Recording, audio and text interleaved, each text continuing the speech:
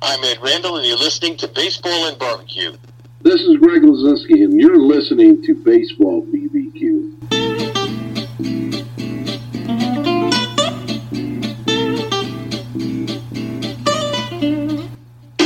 Hi, this is Gary Mack of the Mets Musics Podcast, and you're listening to Jeff and Len on Baseball and Barbecue, one of my favorite podcasts, and I know it's one of yours too.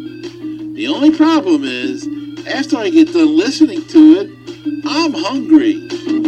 All right, guys, take it away. Welcome to episode number 58 of Baseball and Barbecue. I'm here with my favorite co-host, Jeff Cohen. I happen to be your only co-host, but thank you, Leonard. Now, this is a little unusual because for the first time, we are not recording sitting next to each other. No, we're not. We are Zooming it. Thanks to the coronavirus pandemic, we are in separate locations. And let me say, before we get started with the rest of the podcast, we hope everybody is, staying safe and practicing all the social distancing and washing hands and all that stuff. Just be well. Yeah, as a matter of fact. All right, so we have a lot to talk about. Welcome, everybody. We hope you're all well. If you didn't notice, and Jeff did such a great job with it, I'm assuming that nobody did notice, I was absent from episode 57, which if you haven't listened to it yet, you got to listen to it. Jeff did a fantastic interview with none other than Jared Diamond, who is the baseball writer for the Wall Street Journal and has written an excellent book called Swing Kings, especially now with everybody quarantined and just inside and looking for things to do. It's a great book. Even Tyler Kepner of the New York Times suggested it in his column. So if you're a baseball fan and you have some time on your hands, get a copy of this book. Your interview with him, Jeff, was fantastic. Thank you, Len, but I wish you were there. I do too. And I want to tell everybody why I wasn't there. Okay. Because I think that it's important for people to know, for anybody that's taking this coronavirus pandemic lightly, please don't. I had it. I was one of the ones they couldn't test because I was not high risk. So they couldn't give me the test because I wasn't considered high risk. They tested me for the flu, and they said I was negative for the flu, and I should assume that I had the coronavirus. And let me tell you something, I had it. And it was awful. And I've told Jeff all about this. It's everything they say. It's like having the flu, but magnified by like 10 times or more. And I did not have it where I had to be hospitalized. The thing is, everybody's talking about, how's your breathing? How's your breathing? And they're all saying, if your breathing is bad or you have issue with your lungs, you have to go to the hospital right away. So you're lying there, you're scared because you think any minute you're going to have an issue with your breathing. But the chills, the fever, the loss of appetite, I lost like 13 pounds. Not a diet I recommend for anyone.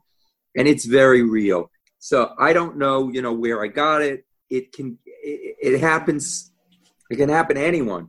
So I think most people are taking it seriously. But I want everybody to know that that's why I wasn't on the podcast. Jeff did a fantastic job. I'm very happy to be back. And please take this seriously. I wish all of you the safest days. Leonard, we're all happy you're back. We're glad you recovered from it. But unfortunately, not everybody is taking this seriously. I mean, I've seen on the news people still gathering. In fact, I read in the newspaper today, and we're recording this on April 12th, that Dak Prescott of the Dallas Cowboys held a party, with 30 or more people. I mean, these celebrities, not everybody's taking it seriously. I know he's a celebrity. I just want to point them out that, just as an example, some people are not taking it seriously, and they really should. Yeah. I was in the supermarket the other day. I have my mask on. I have gloves on. I've seen people with no masks and no gloves, and they're not. And people really should take it seriously. Right. And it could happen to anyone. I mean, you see Boris Johnson, of course, got it, right? And he was released today, by the way.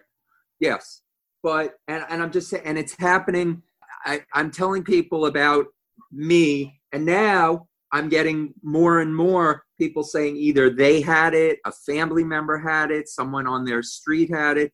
And unfortunately, I'm also, when I'm talking to people about it, they're also telling me about people they know who died from it. And yes. This is serious as anything, and it doesn't know age. It attacks anyone.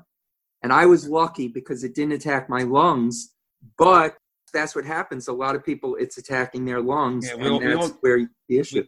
We all know somebody who has it, and we wish them, recovery, and we feel sad for those who didn't make it. But Len, let's go on to some better things. Yes, let's talk baseball and barbecue, which we love to do. Yes.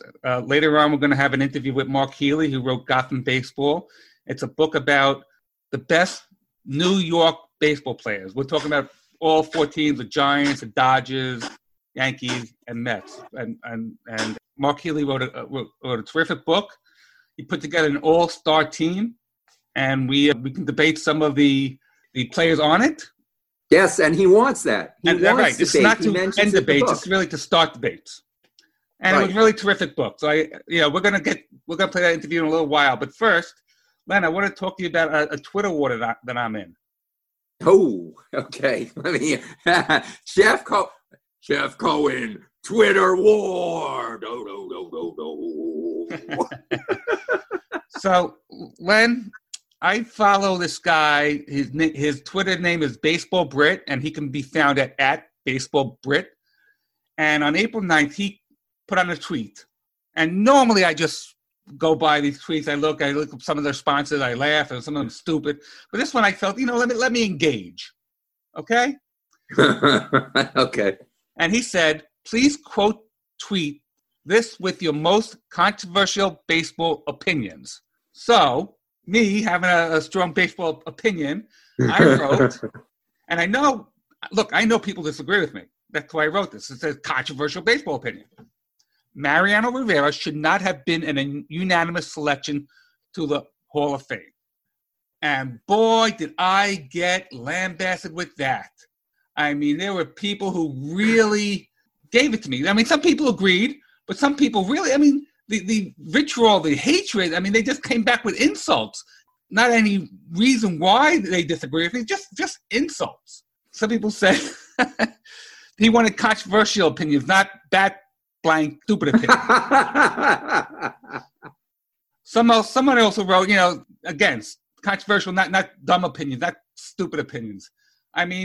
Some people agree with me. If one guy wrote, and this is, he wanted to say something, which is fine. He wrote something to the effect that what I meant to say is he should not have been the first unanimous player to be selected to the Hall of Fame. That is a good opinion. I never said he shouldn't have been a Hall of Famer. I never said that. I just said he should not have been unanimous. But the hatred, the insults that came my way is unbelievable. What do you think? So my opinion on the Hall of Fame, and we've talked about this before, is this. You have the ability to select 10 people. If this person comes up, it's 5 years, they're now eligible. You don't have 10 people that you want to put before this person, then there is no reason why you don't vote for the person. You don't skip over them because it's their first year.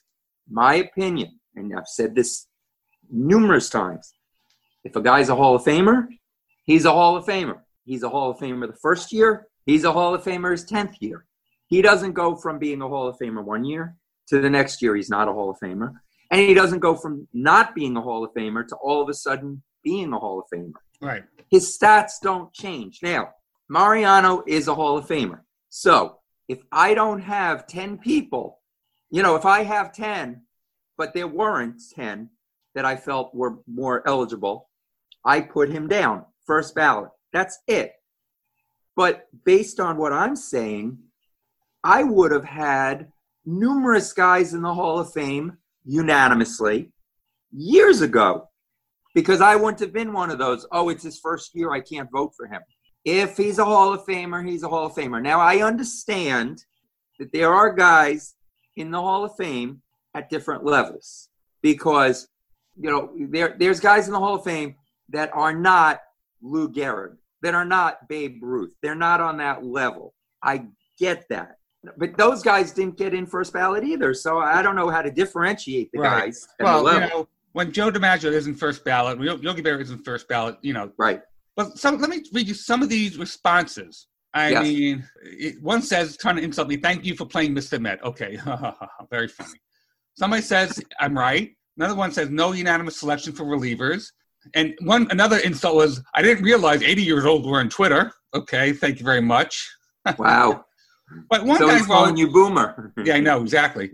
One guy wrote, you can take the case that there are too many relievers in the Hall of Fame, which I agree with. But it's absurd to say that Mariano Rivera isn't Hall of Fame worthy simply because he's a reliever. He pitched 60 times a year with the game on the line and succeeded nearly every time. Now, I never said he wasn't a Hall of Fame worthy. Right. I just said he should not have been unanimous. Right. But these are the people who, it's just funny. I used to watch on the late night TV show, they had like mean tweets where celebrity would read the mean tweets directed toward them. This is like kind of what that is. I didn't engage after my tweet. I did not say anything to, get into a war with these people because it just wasn't worth it. But just the stupidity out there is unbelievable. All right, so here's my question. Let's say, which we're both not writers, we don't have a vote. But let's say you're a voter. You get your ballot. You look at the ballot, and this year there's only 3 people that you say are Hall of Famers. The rest of them, the only way they're getting in is with a ticket. All right? Right. Mariano is one of those 3. It's right. His first year of eligibility. You feel he belongs in the Hall of Fame, right, even though your stance on relievers, and even though we all know all that. Do you vote for him? I will vote for 10 other guys before him. Okay, so you will purposely not put him in the Hall of Fame. Well, I'm biased against relievers, and we can debate that another time. Right, but so you will not put you won't put him in. Well, I guess with the changing times, with the relievers being more part of the game, which I think relievers who pitch 1 inning every other day is like a kicker in football. That's a debate for another time, which we don't want to run out of time here. Okay, so right. Jeff, before I forget, there's something that I want to say too. Right now, of course, businesses are struggling. The restaurants are struggling. We have gone to Manny Vuvarakis Smokehouse Barbecue in Garden City. Was nice enough to host one of our episodes, and we sat there. We ate barbecue with him. Fantastic barbecue. They are open for takeout and delivery. I saw on their website, and curbside pickup and delivery or whatever. That's Smokehouse Barbecue in Garden City. So if you're in the Long Island area and you're looking for a meal, use them, because I'm sure that all the restaurants that we know are hurting. So yes, and Len, yeah, I want to also say that he's been very generous, and he's been donating food to hospitals while they're caring for patients as well. Wow. Yeah. So that's excellent. Yeah. So just to mention that. Okay. Leonard, I want to mention that if you disagree with my stance or you want to get into a conversation, give us a call, 516-855-8214. Email us, baseballandbbq@gmail.com.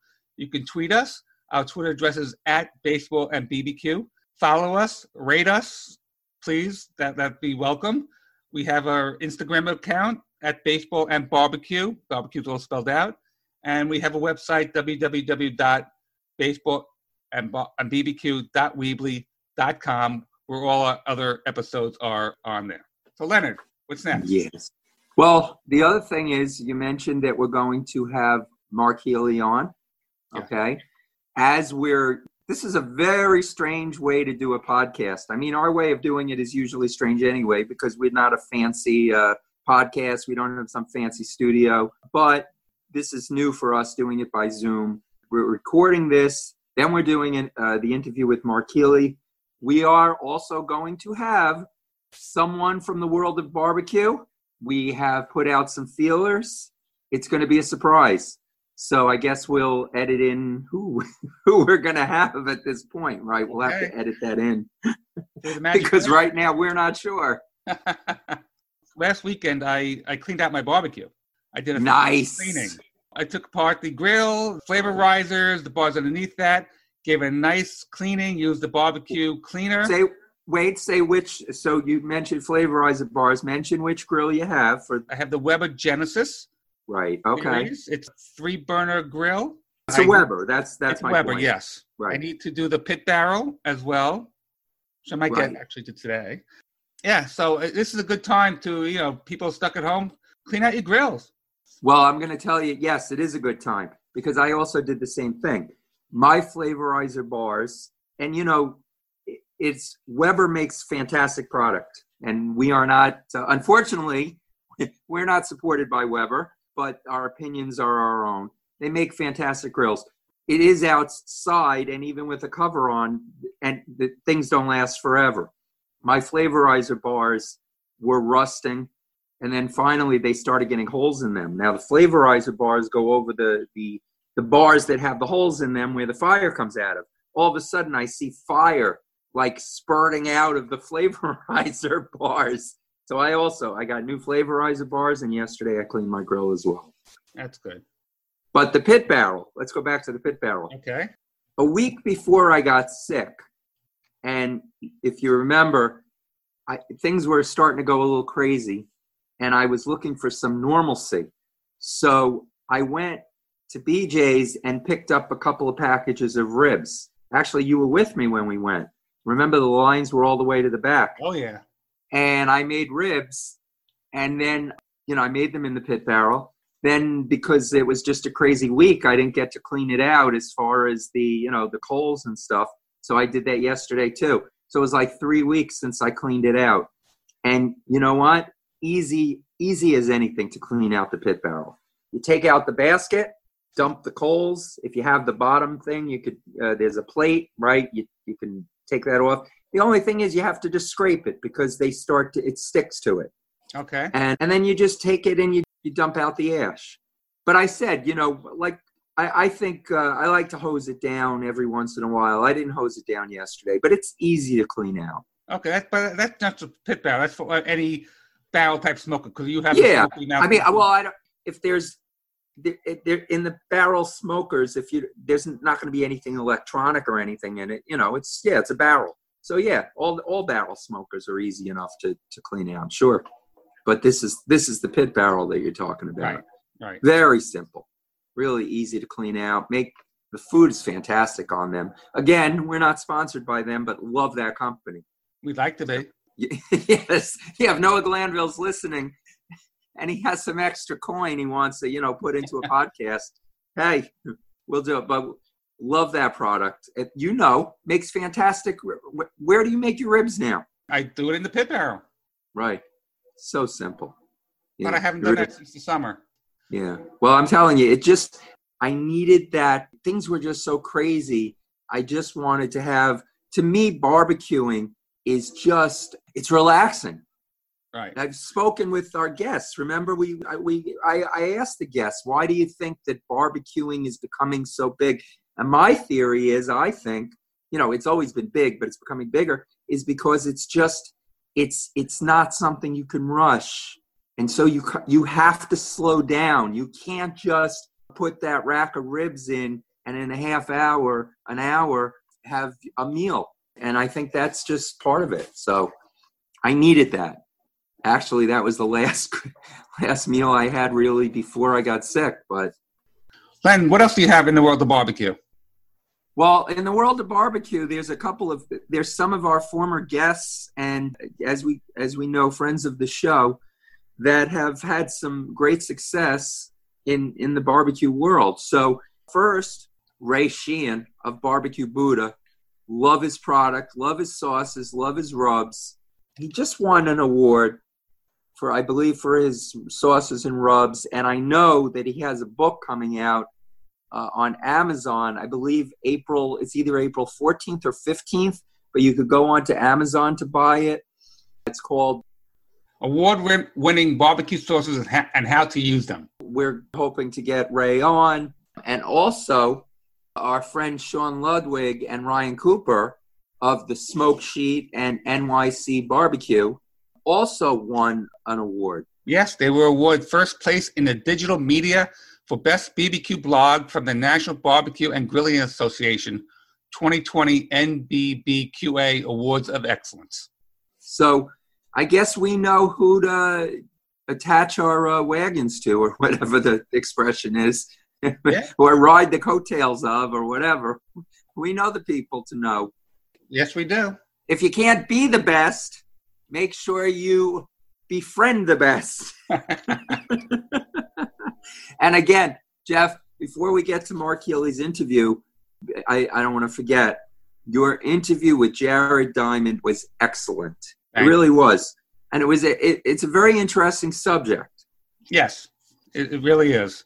You know, the whole, how everyone's developing their swings, and these people that you never heard of, and just how, you know, it's becoming such. It wasn't just about the ball being juiced and the ballparks being smaller. Well, I'm sure it had something to do with it, but it was more about these fringe players reinventing their swings. He talked about Justin Turner, Marlon Byrd, a couple other ones who came back from being down in the dumps to, you know, being Justin Turner, a superstar now. Right. Yeah, you can't blame the Mets for trading Justin Turner. Mets. Oh no. You know, I mean, there's a lot of things that, you know, trades and things. I heard another thing before I forget.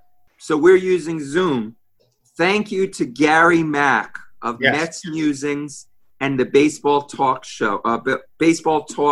Radio Show. He is such a friend to us. He helped us. We tested this out with him. He gave us pointers. So Gary Mack, you're the best, and thank you very much for your help. All right? Absolutely. Thank you, Gary. Now, the other thing with the baseball. So I think I heard you on, I don't know what show you were on, but you were talking about, or somebody was saying that the Kelenic trade, Jared Kelenic to... that was Gary's show. Okay. Mets Musings. All right. And you guys were talking about how, you know, it's done already and let's stop talking about it. I cannot get over that trade. Diaz and Cano, I'm sorry. And especially now, who knows if this season is going to start or what it's going to look like. If they miss a year, that means Cano is a year older. Diaz is a year older. But Kelenic's going to be in his prime. And if he's the player that they say he is, that trade is going to haunt us for a long time. Well, Len, I agree with you for the most part, but let the kid have it at bat above double A first. If the Mets do win the World Series this year, next year, or the year after, and Diaz is a big part of it, right, it might be worth it. You know, could have been worth it. So right. Diaz might be a big part of it, but let's face it. Even if the season started as scheduled this year, was Cano going to be a big part of the Mets' success this year? I break that trade down to two different trades. It was really trading Cano for Jay Bruce, and there was a pitcher involved, and then the other part of the trade was Diaz and Kelenic. It is what it is. We can't keep rehashing it. I mean, I know, but I can't help it. I haven't really gotten to talk about it, so this is, you know, well, maybe I've talked about it, but I just, whatever. Okay, all right.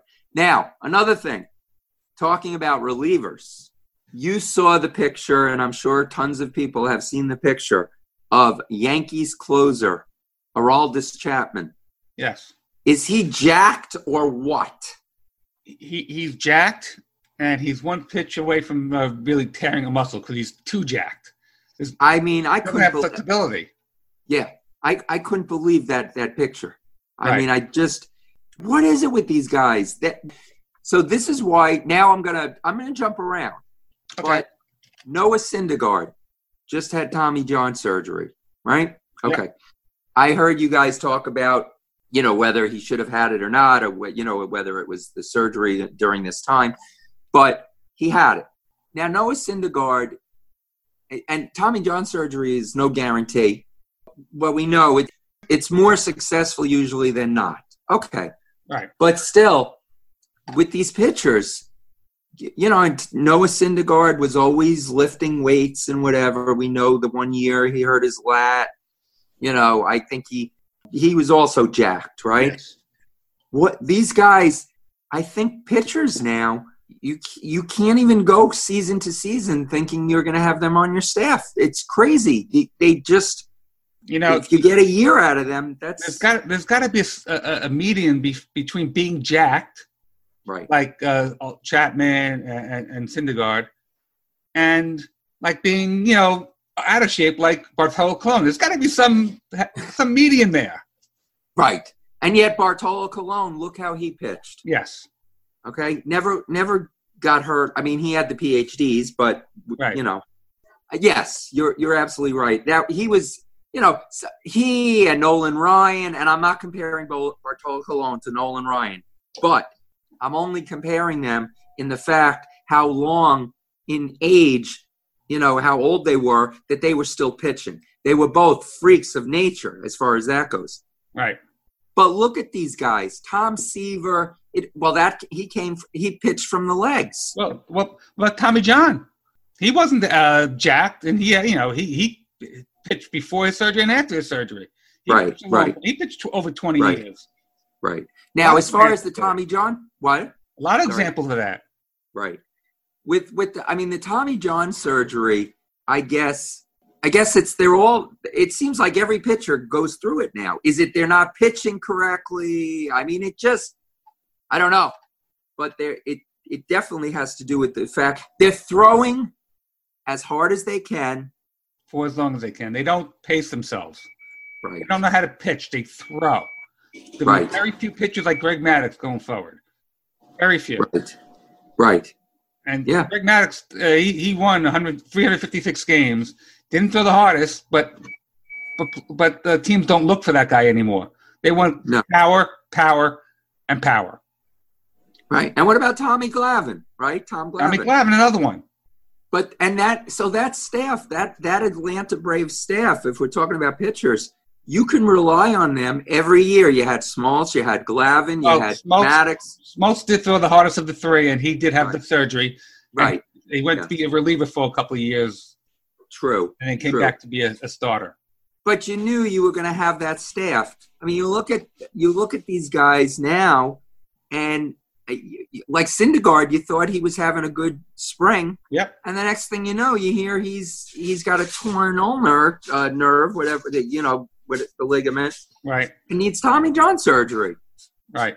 You really, when they talk about too the pitchers, like with the Mets this year, where they got Waka and the other, right? And they were like, well, who's going to be in the bullpen and whatever? And you need to start your season with like 7 or 8 starters. You never have enough pitching. Yeah. You never have enough. No. And now, because when I saw Chapman, and I was like, what? At first I was like, who is that? It's like, he's like a bodybuilder. Yeah. You know, I can't imagine one of these bodybuilders getting in there and throwing. But tough. That's what he looks like. He's too jacked. Yeah. Seems to me. Yeah. I mean, he only pitches, he comes in, pitches 1 inning. Oh, and this year, we were supposed to have all the rule changes too with the, pitching to at least 3 batters, or was it 3? Yeah. I think that's still the plan, but what's not in the plan? They're not going to the London series that is canceled. Okay. I don't think they're doing the All-Star game.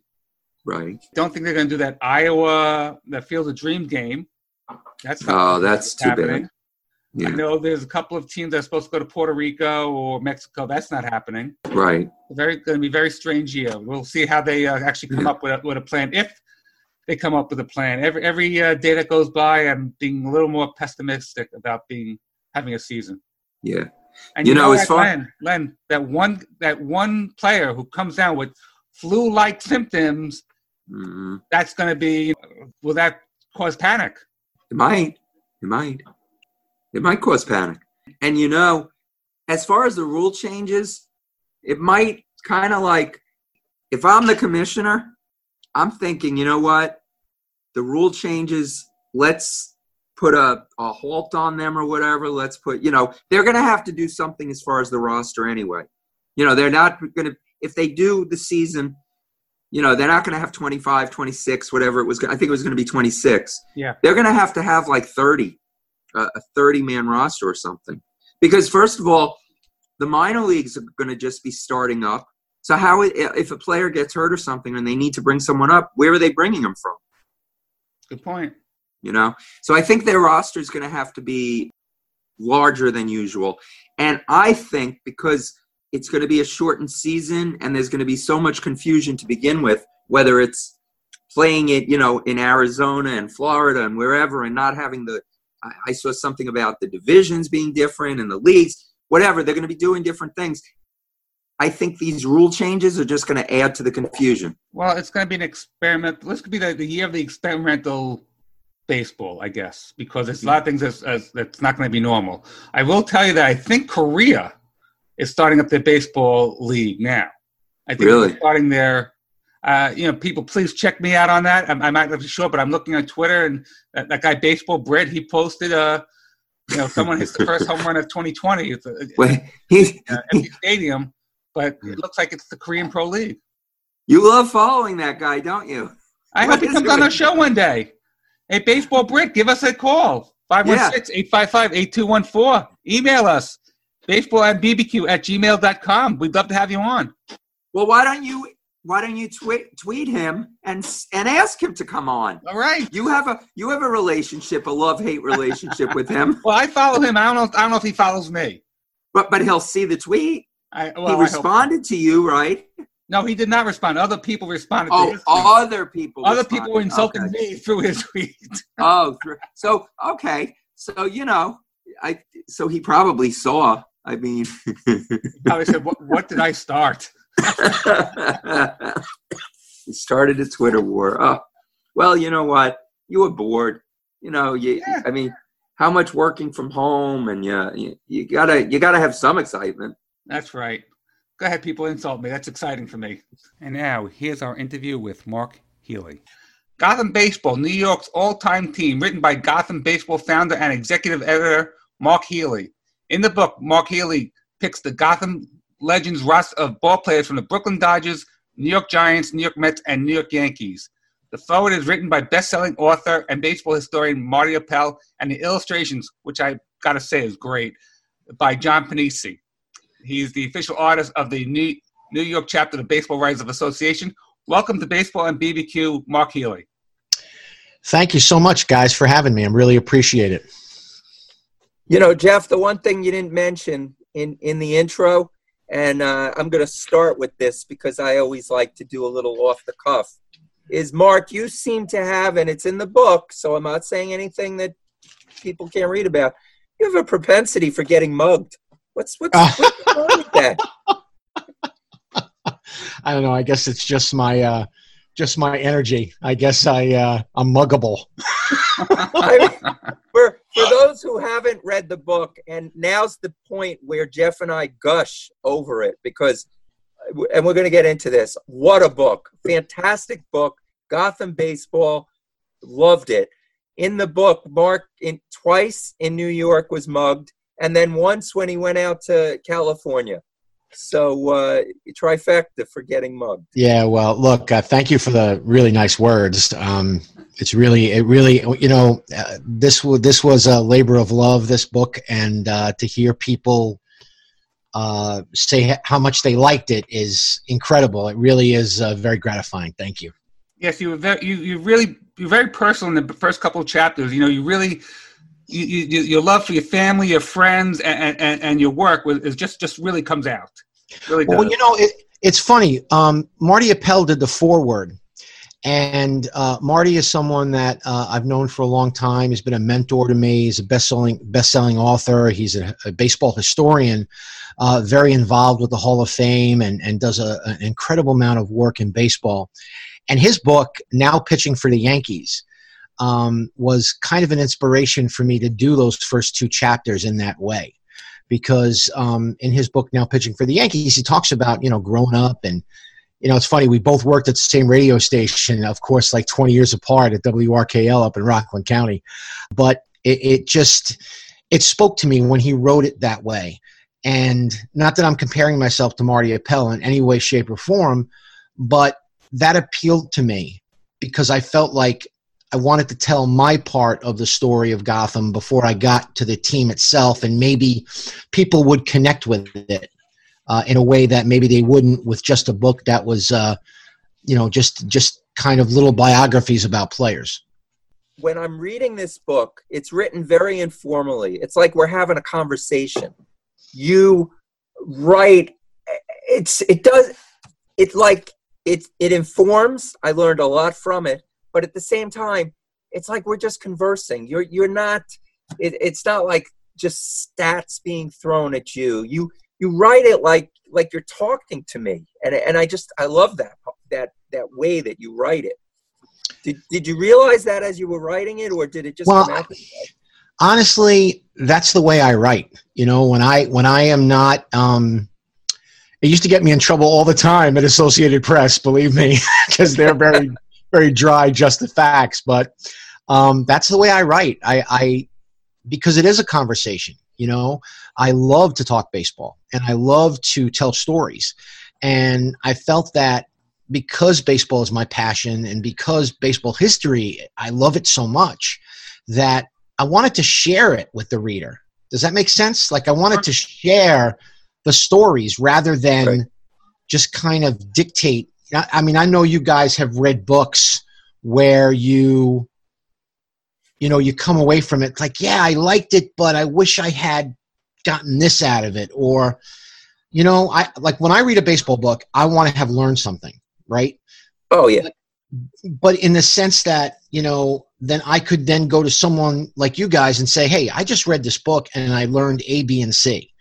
And that's what I wanted to kind of convey to the reader. Like I'm sharing these stories with you. And so the conversational tone, it wasn't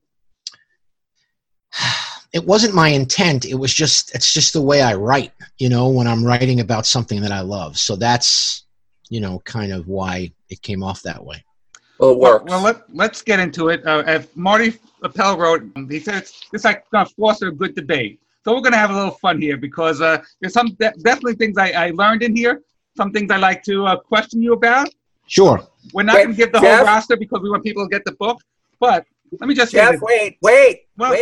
I know you're going to, wherever you're going, I just want to say, Mark, we may not realize because there's no baseball, but today is Jackie Robinson Day. You even mentioned that in the book. Right. April 15th, it's Jackie Robinson Day. So just wanted to mention that. Now, right. Jeff, go to town. Len, you kind of read my mind. Because I was going to say today we're recording this on Jackie Robinson Day, and as we know, Jackie Robinson is the first African American in 1947 to play in the major leagues.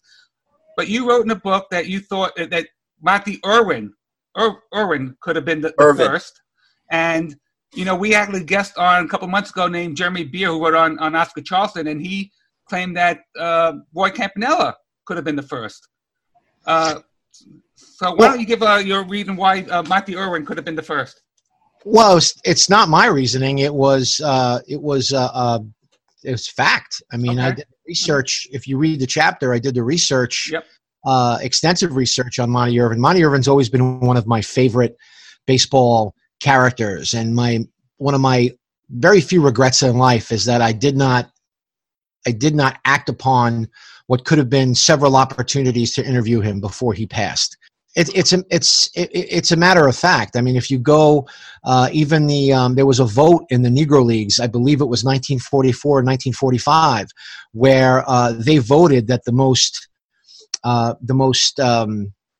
person that they wanted to be the first was Monty Irvin. He had everything. He had the military background. He was and I'll take Buck O'Neill's word for it, not mine, because I didn't see him play. I had the pleasure of interviewing Buck O'Neill.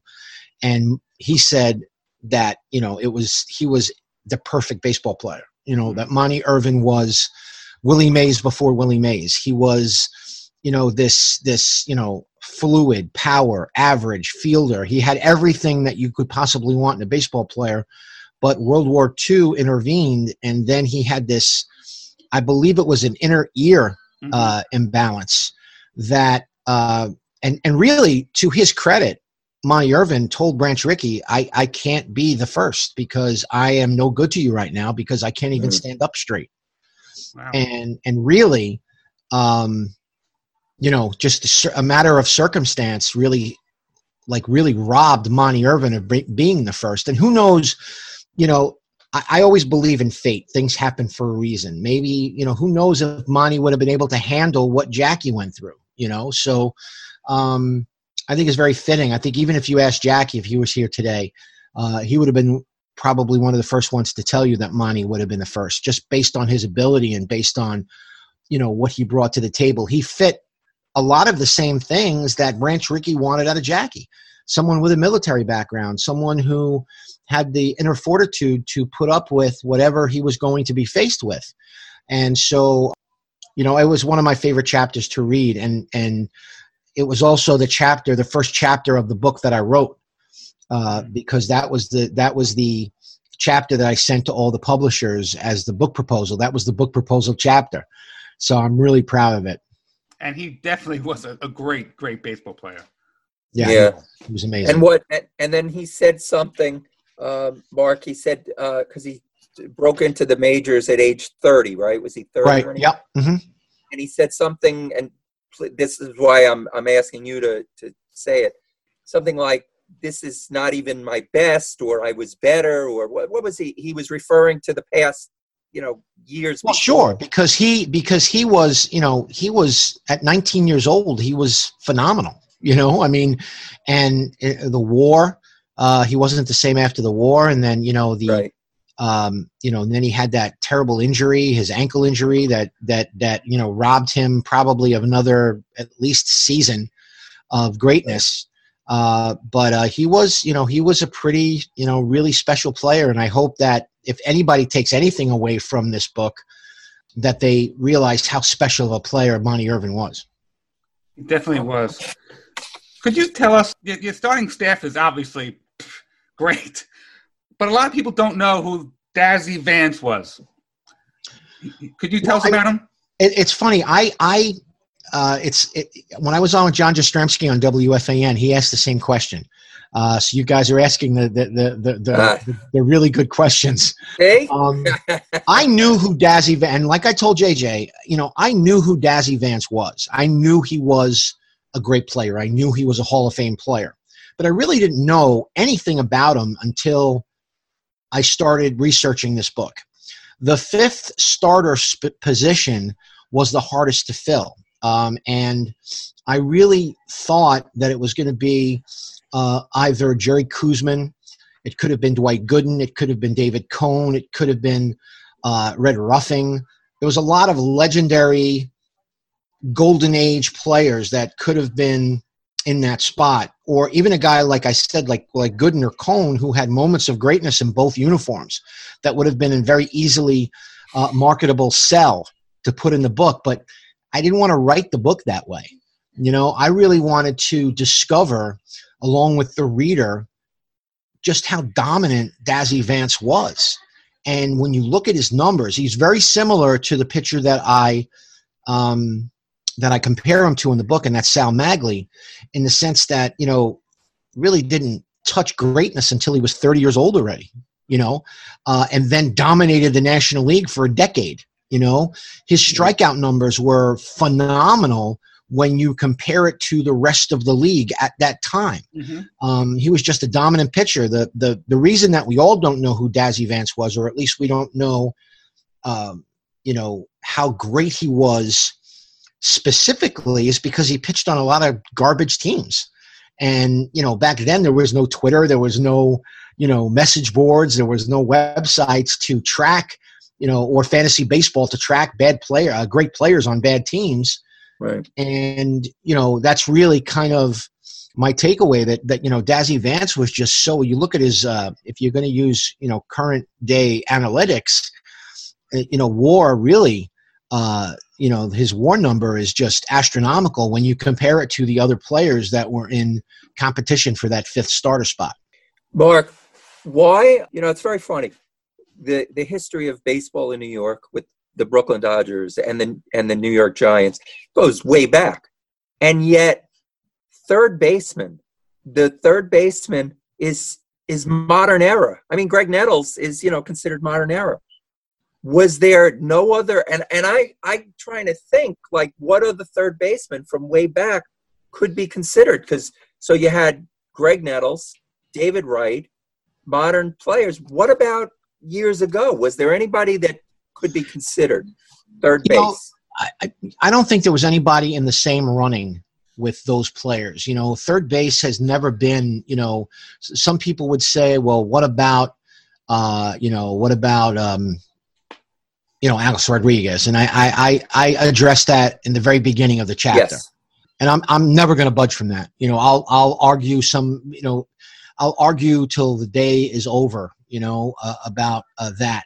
My research really, it wasn't really anybody that was more dominant, for more than a season or two. Guys had maybe, a couple of seasons here and there over the years, whether it was Jackie Robinson playing third base for moments for the Dodgers, Billy Cox, who my father said was a fantastic fielder for the Brooklyn Dodgers, guys like Art Devlin, different guys through history played third base. I believe it was Jim Ray Hart for the Giants. Different guys that off the top of my head, I'm just thinking about some of my research, but really Nettles, Clete Boyer was certainly a great fielder for the Yankees and was part of some really great Yankee teams. It really came down to, Wright and Nettles, and the difference was as Howie Rose put it perfectly. I think that, not to take anything away from Nettles, who was a really great competitor, a great defender, certainly had great power at that position, but he was never on a Hall of Fame track as a player, whereas David was. Right. Yeah. And I think people forget just how great, and again, I'm a little biased in a sense because I covered David when he was in the minors. So I saw him like really blossom as a player and saw him become dominant at the major league level almost immediately.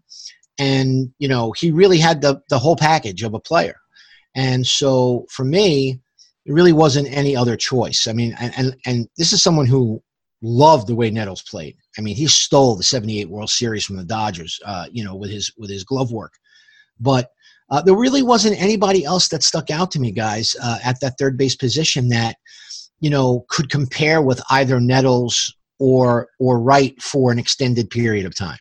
And full disclosure, when I saw that chapter, third base, I immediately thought Greg Nettles, and I'm a huge Met fan. But I remember Nettles in 77, 78, those World Series, and the way your analysis you wrote in the book, it was definitely convincing that David Wright definitely deserved that spot.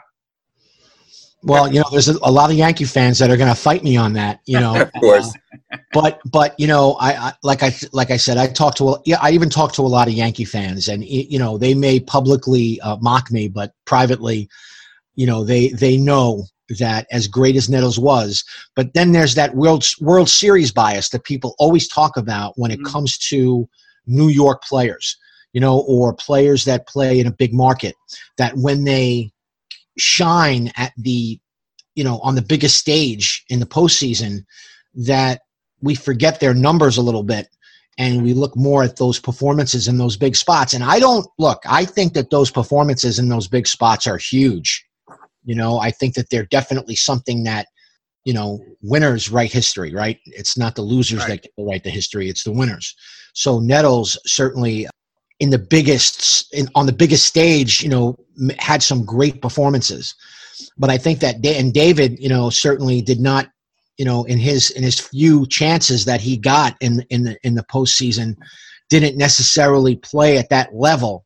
But we're not talking about what they did in the World Series or in the playoffs. We're talking about what they did over the course of their careers, and that's how I tried to really make the selection. I'm going to get a little controversial here. Oh, boy. I know I'm in the minority. I know, but that's okay. I should have gone first. Mark may hang up on you. Relief pitchers should be into two different eras, the one-inning reliever and the pre-one-inning reliever. Because obviously Mariano, no doubt, greatest relief pitcher of all time, but he only pitched the one inning. What I remember is Gossage and Lyle and McGraw pitching 3 innings to finish the game. So I think there should have been at least a demarcation of different eras for the relief pitcher. Your thoughts? I thought about having more than one reliever on the team. I thought about it, But at the end of the day, and as much as, look, I love pitching, and I loved, watching guys like McGraw pitch. I loved watching guys like Gossage and Sparky Lyle and John Franco and, some of my personal favorites like Chad Bradford and guys like that who either for one season or for, 4 or 5 seasons in New York were, certainly all-star caliber relievers.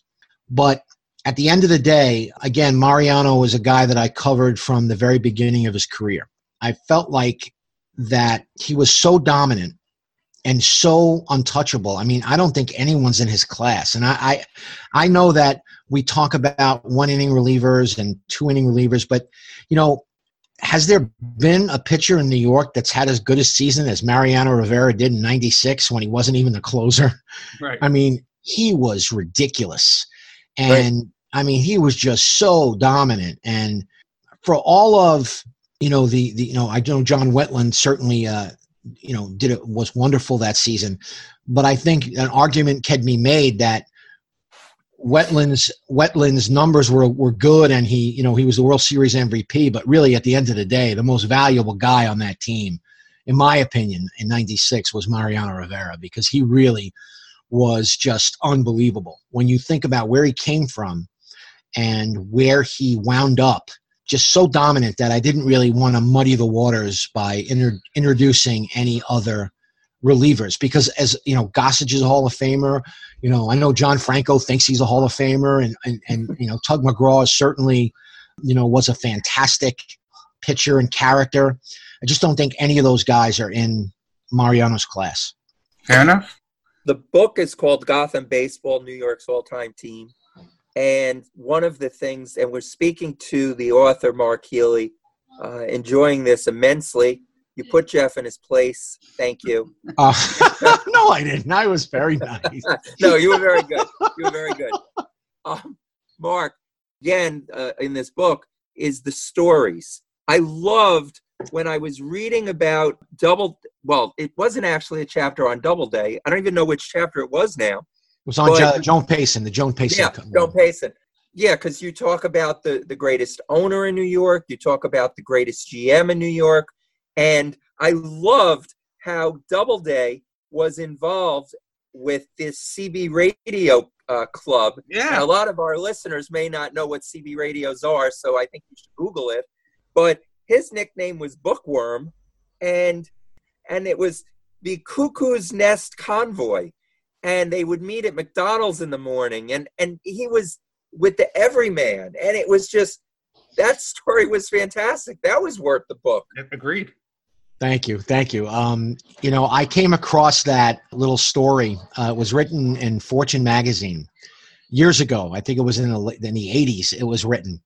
And, Doubleday was a guy that didn't really like the media. He didn't really like to talk to the media, which is hilarious considering he was in publishing. Right. But he was the type of guy that, we really never knew him in New York the way that we should have and with the way we could have.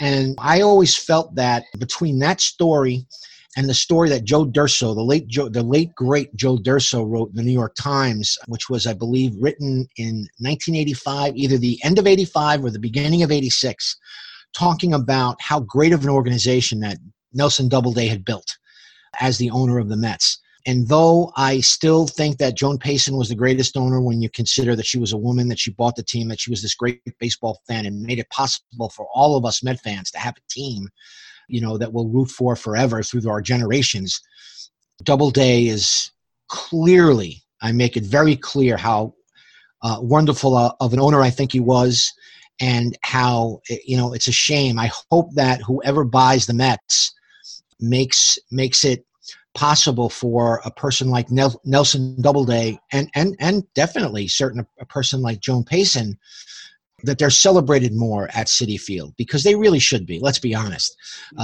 She brought us our first World Series championship, and Nelson Doubleday brought us our other one. And when people say that Doubleday and Wilpon did it, it's revisionist history. And again, that's a fact. That's not when Doubleday bought the team, he bought 90%, and this idea that it was the two of them that did it, when he became an equal partner after 86, then we can talk about, Fred Wilpon and his role. But before that, it was Doubleday, it was Cashin, it was Davey Johnson, and the great amount of talent that they brought to the table. Mark, looking at in the catcher position, that must have been I would think the most difficult chapter to write because of such great catches in New York history with Roy Campanella, Yogi Berra, Bill Dickey. I'm going to throw Jerry Grody in there, Gary Carter. Tell us about how you came up with your all-star New York catcher. Well, that was a chapter that I was shocked at how it came about, to be honest with you. When I put together, along with all of my friends in baseball, when we put together the Gotham baseball ballot back in 2011, 2012, I believe we originally put it together. I thought for sure that it would be Yogi Berra, that the people would vote for Yogi Berra because Met fans love Yogi, Yankee fans love Yogi, casual fans love Yogi. I mean, Yogi's one of those swing state kind of, people that everybody loves. You'd be hard pressed to find anybody that has a bad word to say about Yogi. So I thought he would win it. I thought he would win it running away, to be honest with you. People fought with me that I put Gary Carter on the ballot instead of Mike Piazza, and I explained in the book why Gary Carter, to me, was on the ballot. And I figured, like I did with every other position on the ballot, I had a write-in candidate. Anybody could write in who they wanted. And people were like, how is Mike Piazza not on the ballot? How is Mike Piazza not on the ballot? And again, I didn't think it would matter because I really thought that Yogi was going to win it going away, even though people will argue that Roy Campanella was every bit as good as Yogi, if not better. I still thought that Yogi would be the guy to win because he had that crossover appeal between the two. It wasn't even close. I mean, Piazza as a write-in candidate blew away the field. And so, I had to take that into consideration when I made my final selection. And I told people, that the ballot would play a big role in my final decision-making. But at the end of the day, I was going to make the decision that I honestly felt was the right one. And when I looked at the numbers and when I looked at the defensive metrics that came into play with Mike, and of course, we all witnessed how great Mike was. I mean, he was an incredible player. The fact that he had to wait as long as he did for the Hall of Fame is an absolute joke. Just like, Gary Carter had to wait 8 years too, and he had the same exact career as Carlton Fisk, but Carlton Fisk got in on the first ballot because, he waved at the ball to go fair. He went 0 for 4, by the way, in Game 7, Carlton Fisk. I just thought I'd mention that. For me, putting Mike on the team, it was tough. You're right. It was a tough chapter to write, but it was really kind of the fans that really made that selection. They're the ones that wrote him in. They're the ones that made me look at it. They're the ones that really made me look at what's the difference. And as I was doing my research, one of the first people I interviewed was Mike Vaccaro from the New York Post. And I was shocked because Mike is a guy that loves history. He loves baseball history. If you've ever read any of his books, the guy knows his stuff. And even he said it, he goes, Mike Piazza might not only be the best inning catcher of all time, he might be the greatest right-handed hitter of all time. Mm-hmm. Like he's right up there. Right. So for him, he didn't, because sometimes I'll measure, something like that against somebody who I really respect, and I really respect Mike. He didn't even hesitate. He was like, I think it's a great call, to have Piazza as the all-time catcher. So that made it easier. But at the end of the day, I really wanted to, be honest with what the fans wanted and really kind of want to, in that instance, really, I really took it to account when I made my final decision. Mark, could you tell us where anybody can get the book? Can they contact you directly? Go to Amazon? How do people? Well, I like to leave it up to people where they want to go. They can go to Amazon.com, of course. Look up Gotham Baseball. You can get it there in print and as an ebook. They can go to the publisher, ArcadiaPublishing.com. That's ArcadiaPublishing.com. They can get it directly from the publisher, or if they want a signed copy, they can contact me at heels9@gmail.com or go to gothambaseball.com and look for the book, and they'll click on that and they can email me and get a signed copy, and I'll send it to them directly. Mark, wait. Oh, sorry. Go ahead, Jeff, but I got to ask Mark this. So go ahead. I'm just going to say the book was fantastic. Go ahead, Len. Yeah. Oh, it was. We're doing this Zoom thing, and it's like this is new to us. I see him, but right. And we want to ask you so many things. One of the other great things about this book is Lou Gehrig. Everybody thinks they know everything about Lou Gehrig. So there were a couple of things in the Lou Gehrig chapter. Your stories are great. There was more than this, but Lou Gehrig, two things. One, I never realized, and I should have, Wally Pipp was actually a very good ball player. Yes, he was. So he was not some slouch that, everybody thinks, oh, he replaced Wally Pipp. Wally Pipp, you gave his stats, and for the prior 4 years before Gehrig replaced him, what was he averaging, like 90-plus RBIs every year? He was a great player. Wally Pipp. He really was. Now, he was in a slump. He was in a slump when Gehrig took over. But so that was one. I loved that this is the conversational part. You called Vincent Flaherty, who I guess was a writer, right, who criticized Gehrig. You called him a dick. Wow. I've never read a book. I don't think I've ever read a sports book where somebody said he was a dick. Well, you know how you said before about conversational, right? And I make reference in the first chapter about how we would sit on the stoop in Brooklyn and we would talk about the games the night before. Well, that's the verbiage we would use, right. Especially if we read something like that, and really when you think about it, as I was reading it, when I was doing my research, I had never known that before, about that particular sports writer, that he had gone after Gehrig in such a way. And as I'm reading it, I said worse things. I actually edited out half of the things that I wrote. But I'm glad that resonated with you, because it's certainly it was something that I just that's how I felt when I read it, and I wanted to share that with the reader. And I'm sure somebody will be upset by it, but I'm glad that you got a kick out of it. Got a kick out of it. That's what I love about this book. As you're reading it, I read it as fast as anything because it just flows, and that's the thing. And I saw something like that, I started laughing. That was an LOL, as they say these days. Wow. I appreciate it. Thank you so much. Well, Mark, I see we're come up against time here. This was a fantastic book. We really appreciate you taking the time to talk to us. Anybody can follow you are you on Twitter that people can follow you? Yes, I'm on Twitter at Mark C. Healey. That's MarkChealey. I'm on Instagram as Heels9. And, I'm really on Facebook a lot. I'm also on Facebook at Heels9. So, I love the internet. I love the different platforms. I love interacting with fans. I love interacting with guys like you that appreciate the book and the history of the game. And this is a dream come true for me. And I'm just glad that so many people are hopping on for the ride. So I really appreciate it, guys. Well, we appreciate you.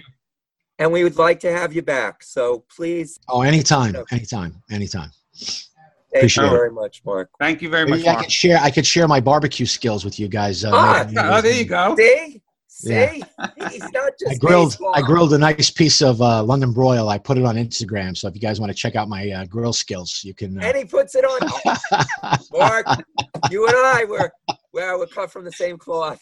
I'm taking pictures of my grill all the time.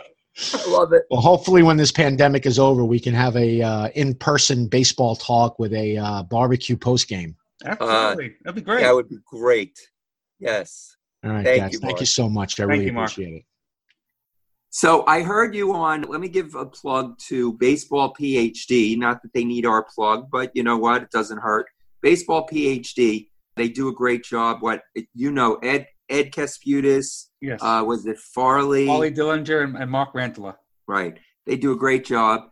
You were on there, and you were actually talking more about the coronavirus. I was. And you guys were, we're really we're doing a great job on that too. You know what, Jeff? You get around. Whether it's a Twitter war, whether you're on Mets Musings, Baseball PhD, this podcast, I mean, you get around. Well, this is fun. I love doing podcasting. I know. Well, and the good thing is you're always promoting this podcast, Yes. so it's good. Yes. Now, the other thing is, with this going on, I have heard that more people, well, obviously people are eating at home more, because even if you get takeout, well, you're having it at home. But I mean, people are eating at home, and they're grilling more, they're barbecuing more. That's what I've heard. If you are, just have fun with it and experiment. Like I said, I think today I'm going to make something. I think I might make rotisserie chicken today. I might use the rotisserie. It's easy enough to make rotisserie chicken. I don't make beer can chicken anymore. Exactly. I was going to say that. Nope. Meathead has set me straight. By the way, that interview with Meathead was fantastic. I mean, not to pat us on the back. It was him. It was really him. That was episode 55, which can be found at www.baseballandbbq.weebly.com. Yes. And yeah. And of course, we're on iHeartRadio, we're on Stitcher, we're on Apple Play, Apple Podcast.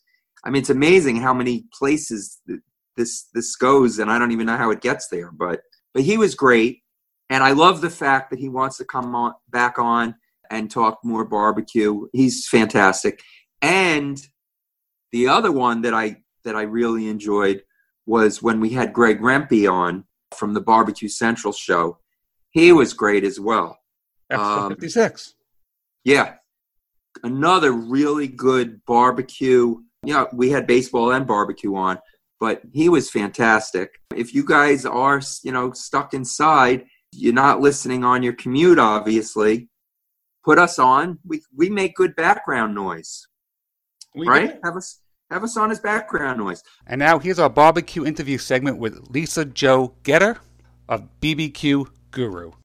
Have you ever known someone whose mere name being mentioned brings a smile to your face? Our next guest is just that person. We met her at a barbecue event in Atlantic City, New Jersey, and have been huge fans ever since. You have heard her on our show before, and we are so fortunate she is on today, as we all need to smile. Lisa Jo Getter is the Marketing and Fulfillment Coordinator at Barbecue Guru, which is a wonderful source for anyone looking for anything barbecue related: cookers, accessories, sauces, rubs, temperature control devices, and so many more barbecue related items, except I happen to see rubber gloves are all sold out. Anyway, welcome to Baseball and Barbecue, Lisa Jo Getter. Thank you so much. You guys are always so gracious, and I love being on the show, and thank you so much for inviting me back. We're very glad. Happy that you're back. Yes. So basically, Lisa, we're going to talk tonight about Barbecue Guru. Want to talk about how you guys are working now with everybody being quarantined, staying at home. And then sometime you're going to have to give us some dirt or controversy on Bob Trudnak and Mo Cason. so that we can blow this thing up and just, get a huge amount of listens. I like it. We can work something out, I think. All right. So tell us, Barbecue Guru, what's going on with you guys during this, working from home and everything? Well, we are working from home, most of our personnel on restricted hours, but we're still here for you, customer service. Our phone lines are open, emails are getting answered. Our factory is closed, so we're not producing any more product at the moment, but we do have stock on our shelves. So we're doing the best that we can to get all of our customers their needs. And, I have to say, it's been great. Our customers have been so kind and understanding during this time. And reaching out with kind words and seeing how we're doing over at Guru. And it's been, the best of the situation that it possibly can be. Lisa, by the way, the website is bbqguru.com. That's I'm looking at it right now, and I see you have a new product, Control and Graph. Could you tell us a little about that? Yes, I am so excited. And we launched our new products for pre-order right before everything kind of shut down. And so timing couldn't have been worse. And it was devastating. I'm not going to lie. This is a project 2 years in the making. So we've waited a long time, but nothing outweighs the safety of the Guru family, our extended Guru family, and that includes our vendors and everything like that. So we're releasing 2 products, and we're calling them our line of Q Control products, and they are in the shape of a Q. So we've got the DynaQ, and we've got the Ultra Q. Now, the thing about these controls that make them so special is they have this light ring that gives you visual feedback based on the color and based on what the light ring is doing. You can know exactly what your pit's doing. Is it under temp? Is it at temp? Is it over temp? And it's really a unique feature to the barbecue control world. We've now come out with a brand new app. It's called Barbecue Guru. It will be released on the Apple and the Google stores once we start shipping the product. And it's a very slick, clean app that makes it so easy to be able to control your entire smoker over Bluetooth or Wi-Fi. So Lisa, we have, on our podcast, we have some people who are big, barbecue connoisseurs who know exactly what these devices are. And then we have novice people, and they'll write and they'll say, you guys talked about this. What exactly is that? Or that looks cool. Or so. Just give us an overview of these temperature control devices and how somebody uses them with their smoker. Yeah, that's a great point. So back in 2003, Barbecue Guru created the first ever barbecue temperature controller using a fan system. And we use a special algorithm that's tried and true all these years still, that is always predicting how to not only get to your temperature, but keep your temperature. So let's say you want to cook at 250. Maybe your cooker's at 250, but that fan is going to come on for just a split second because the control is calculating, okay, we need to feed that fire a little bit of air so we can maintain this temperature. And that's one of the keys, and I mean biggest keys to good barbecue is even temperature.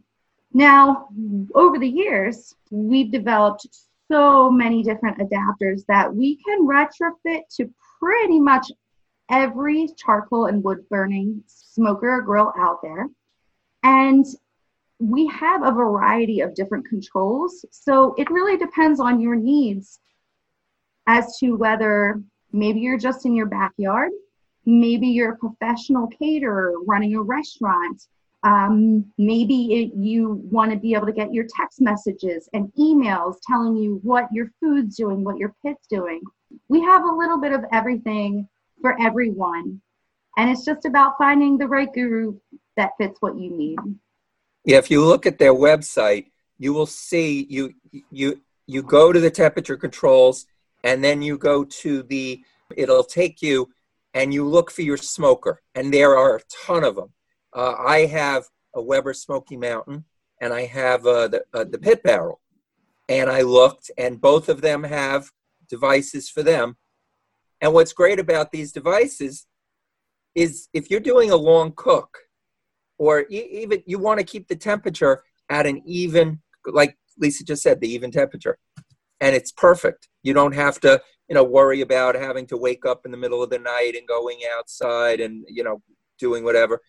It keeps it perfect. So great devices. Thank you so much. Yes, the idea is almost kind of plug and play, like setting your oven and you can catch some sleep at night. I know I've gotten a lot more sleep since I started with Barbecue Guru back in 2011. And they're amazing machines. Lisa, have you heard that the people are barbecuing more now because they're stuck at home? Obviously can't go out to restaurants and such. You feel? Yes, I am definitely seeing that. Okay, great. And I think it's a resourceful thing to do. A little bit of good charcoal goes a long way. It gets you outside, you're with your family, you're making food, but I'm definitely seeing, not only through Barbecue Guru, but even when I'm out and about picking up my essentials, I see people with bags of charcoal. I see people with big cuts of meat. And I think it's just a really great and easy way for people to be able to get out there and feel like they're doing something, catch some of the sun every once in a while. Right. So the Monolith, you guys had an event, the Monolith Monster Fest. And if you guys want to see, we have on our YouTube channel an interview we did with Lisa Joe at the Monster Fest. You were wearing a costume that was fantastic. A monster, yeah. That was great. And everyone was cooking on these monoliths. Now I'm going to promote these monoliths, but are you telling me that there's none available? They're all sold out? Oh, no. They are. Oh, you still have? Okay, you have yes. the monolith. Monolith is still very much available. That's still our partner. Our ceramic Kamado, that's German designed. And we met up with them and we put some of our American technology right into their German designed ceramic smoker. And it's just been a match made in heaven. You guys have seen it in action. You know what a machine that is. And with the convenience of having the fan built right into the side of the ceramic, it doesn't get any easier. Plus it comes with all of the accessories you could ever need to do any style cooking. And it's just been great. Lisa, Len mentioned the Monster Fest. And I know when we talked to you last time, you take about a month off, then you start planning the next one. So are there plans already in place for the next one? Well, we have to see how things play out. Right. With things being the way that they are right now, I'm not really sure when we'll be able to go back to production. We're hoping to be able to release our new Q controls that we've been taking pre-orders for about 5 weeks now. We're hoping to still be able to release them within the next couple of weeks, but we've obviously hit some minor delays. And once we're able to get the factory back up and running with production, we're just going to be building, more products to get out to our customers. So right now I would say it's up in the air, but you know what? There's always next year, and it's been a strange year so far. So oh, you could say that again. So right now I'm playing it kind of by ear. I think we all are. Right. And we'll see how that plays out throughout the rest of the spring and summer. When we were at the last Monolith Monster Fest, which was just a fantastic event, so I do hope that there's one, in the future. So there were all these teams cooking on the monoliths for those that unfortunately didn't attend. And everyone that we asked, what do you think of the monolith? And they loved it. All the teams, and these were teams, some of these teams had some pretty impressive hardware as far as winning some cooking competitions. And they all loved the monolith. So just going back to that, it's a great, great grill. Thank you so much. You're welcome. Not that I have one. I want one. and eventually I will. So, also, I'm looking at the website, and there's also recipes on here, tips. So really great resource. Lisa, can you tell us a little more about your website and, Are you the one who updates it or and puts all the content on there? I have played a part in that, of course, with some of the content. I am no techie by any means, so actually putting it up on our site is done by someone else. But what we try to do is have a little bit of everything. So we've got your barbecue basics. How are you going to light your fire? What kind of charcoal are you going to use? What kind of wood do you want to use with a certain meat? And we really want to be able to help the people who are either just beginning or maybe they're curious about taking that next step from a gas grill into a charcoal grill. So we've got the recipes, we've got how-to videos. If you get over to our YouTube channel, which is Barbecue Guru, we have tons of videos that teach you how to do various things, and some of them are even cooking videos, in addition to how you can use our product to help you with your cook. Two things. One, at Monolith Monster Fest, you met our quasi-producer. We like to call him our producer, Jared Kasdan. Yes. When he heard you were going to be on, he said, please tell her hello. Oh, thank you so much. Tell him the same back. Good, I will. And the other thing I want to know is, how's your mom? Because as sweet as you are, I think she might even be sweeter. She is. You know, she asks about you all the time. I just spoke to her yesterday, and she asked how you were, and I said, you're not going to believe I'm talking to Jeff and Len tomorrow night. So she is a very big fan of yours as well. Oh, that's nice. That's Jeff, I'm glad the check cleared. Yeah. And the other thing that I wanted to mention is when we were at Monolith Monster Fest, your fiance, right? You haven't gotten married yet, right? Nope. Okay. He made these incredible, what was it? It was with the donuts, the glazed donuts. Yeah. Oh, yes. They're called Fat Boys. It's a smoked grilled cheese on a glazed donut with bacon and maple syrup. Yes, that's very what's Weight Watcher friendly. Right. But they were delicious. They are. Really good. It sounds strange, but if you're out there listening, give it a try. It is decadent and to die for. Well, Lisa, we are going to say thank you. Do you have any last words for your many fans, as we are, in this whole? I just want everybody to know that we're here for you. We're doing our very best to answer all of your questions, all of your emails in the most timely manner. And we're going to continue to be here for you, even as we get through this crazy situation that, you know, none of us could have ever expected. Of course. You know, we're always thinking about our extended Guru family. We're so thankful to our customers that reach out and sometimes just say, hey, Lisa Jo, checking in, you know, how are you guys doing? And it's those little things are what's really, really helping me through right now, you know, having the support of the barbecue community and having them there for us and us doing our best to continue to be there for them.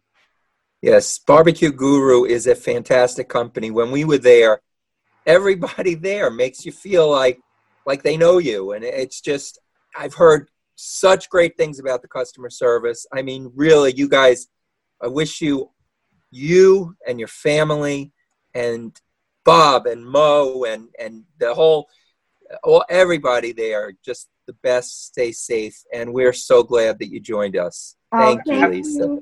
So much. Let me give you a little plug. Barbecue Guru is in Warminster, Pennsylvania.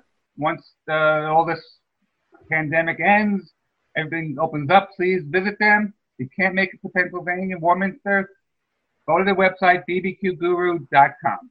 Lisa, thank you. Thank you. We really appreciate it. This is such a breath of fresh air. I definitely needed this. It's so great to to be able to see you guys and talk to you guys. Thank you. And now I'm going to put you on the spot, Jeff. Uh-oh. This is not even planned. This was not planned. Uh-oh, what do we do? This is not planned, but I have in me, I haven't done this in so long. I'm going to cue it. I'm going to say it, and you have to come up with something. Now, of course, you have the ability to edit the humada space, so that's up to you. But are you ready? You Yes. don't even know what I'm going to say. I have no idea. All right. Jeff, I missed this so much. So here is my favorite co-host, my brother from another mother, Jeff Cohen, who I'm so glad to be back on this podcast with you. You have no idea, with a baseball rant. Well, thank you, Len. Thanks for putting me on the spot. I do have a good friend of mine who I text with a lot, the friend of the show, and he's a big Yankee fan, and he sent me an article saying how the Yankees were the top, most valuable team in all of sports. And I said, so what? Big deal. He was so proud of that fact. Best, most profitable, the most valuable of all sports, the New York Yankees. And I said, what does that do? How much do you get out of that? I mean, you obviously, unless you're an investor, you get zip, squash, you get zero. You know, we're a fan of the Mets. Mets were listed 6th. I guess this is the baseball list, but Mets were listed 6th. And I said to him, you know, I feel bad for the worst, the lowest valuable baseball team. Big deal. I would hate to be that person because it is the lowest value. Still, $1 billion holding any fundraisers. And he said to me that it was, Derek Jeter, they invested $1.2 billion, and it's only worth $900 million. I said, okay, I'm not having any fundraisers for Derek Jeter, you know? Big deal.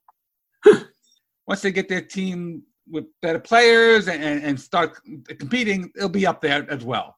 But does it really matter what rank your team is? Does it really matter if Cleveland Indians are ranked, 12th? Who cares? Does it really matter? That's my baseball rant. All right. Well, I will tell you, one, I missed that. Man, did I miss that. 2, as far as what a team is worth, okay, your buddy who sent you that, if the Yankees were not ranked number 1, I know that it would have been, well, they should be ranked number 1. They must have gotten it wrong. But the other thing is there are only a finite number of teams. So no matter what they're ranked, I think the Marlins, I saw that. The Marlins were ranked 900. I think they were 980 million or something. But because you can't just go and buy a baseball team, you're not spending 980. No. You're spending a ton more because you are not only buying a team, you're buying the right to have the team and be one of 30 owners. Yeah. That's the thing. That's part of what you're paying for because there's a finite number of teams. You can't it's not like starting a business and buying a business. You have to buy an existing team unless it's an expansion team. Right. So you're paying more. Jeter paid more. Well, it wasn't just Jeter. It was his group. Paid very little. He's like a 2% owner. Right. Someone else. But they not invested. But you know what I mean. Yeah, they paid more. Now, maybe the team's not worth what they paid, but it will be. You're right. And they will get back. I guarantee you, if they went to sell that team now, they'd get back what they paid. Absolutely. They'd get it back. Nobody's taking a loss because the people that can buy these teams are going to overpay. Look at when the Mets were supposedly selling to your Uncle Cohen. Yeah. Right? He was paying for what? Like, I think he was going to own 80% of the team. Yeah. And he already owned a portion, small portion, right? Yes. Right. He was going to own 80. Wasn't he paying like $3.3 billion or something? Ridiculous amount, yes. Yeah. And he was only going to own 80%, not even the whole team. Because, and he was talking about how, he was already having the owner's box and he was having people and he was going to, all these things. It's the prestige. It's not just what the team is worth. Right. You know, of course, the Yankees are worth a lot, but they're not the highest valued franchise in sports. I think that's like a soccer team in England. Is that Liverpool, or is that Manchester United or something? Might be, but I know the Dallas Cowboys were worth more. Huh? I think the Dallas Cowboys are worth more than the Yankees, which I don't get. Neither do I. How could a team that plays, 8 home games a year be worth more? But I think that's what it said. I'm not, if I'm wrong. TV money. That's that puts a lot of things into work. Right. But now that includes, so the worth of the Yankees, that includes the YES Network? I'm assuming it does. I don't know. Probably. So probably. Yeah. See you next time on Baseball and BBQ. Any final words? Just glad that everybody's listening. Glad to be with you guys. Jeff, glad to be back with you. And everybody stay safe. Take this thing seriously. And looking forward to seeing you all to having you all listen to us for the next episode. All right. Till then, next time. See ya.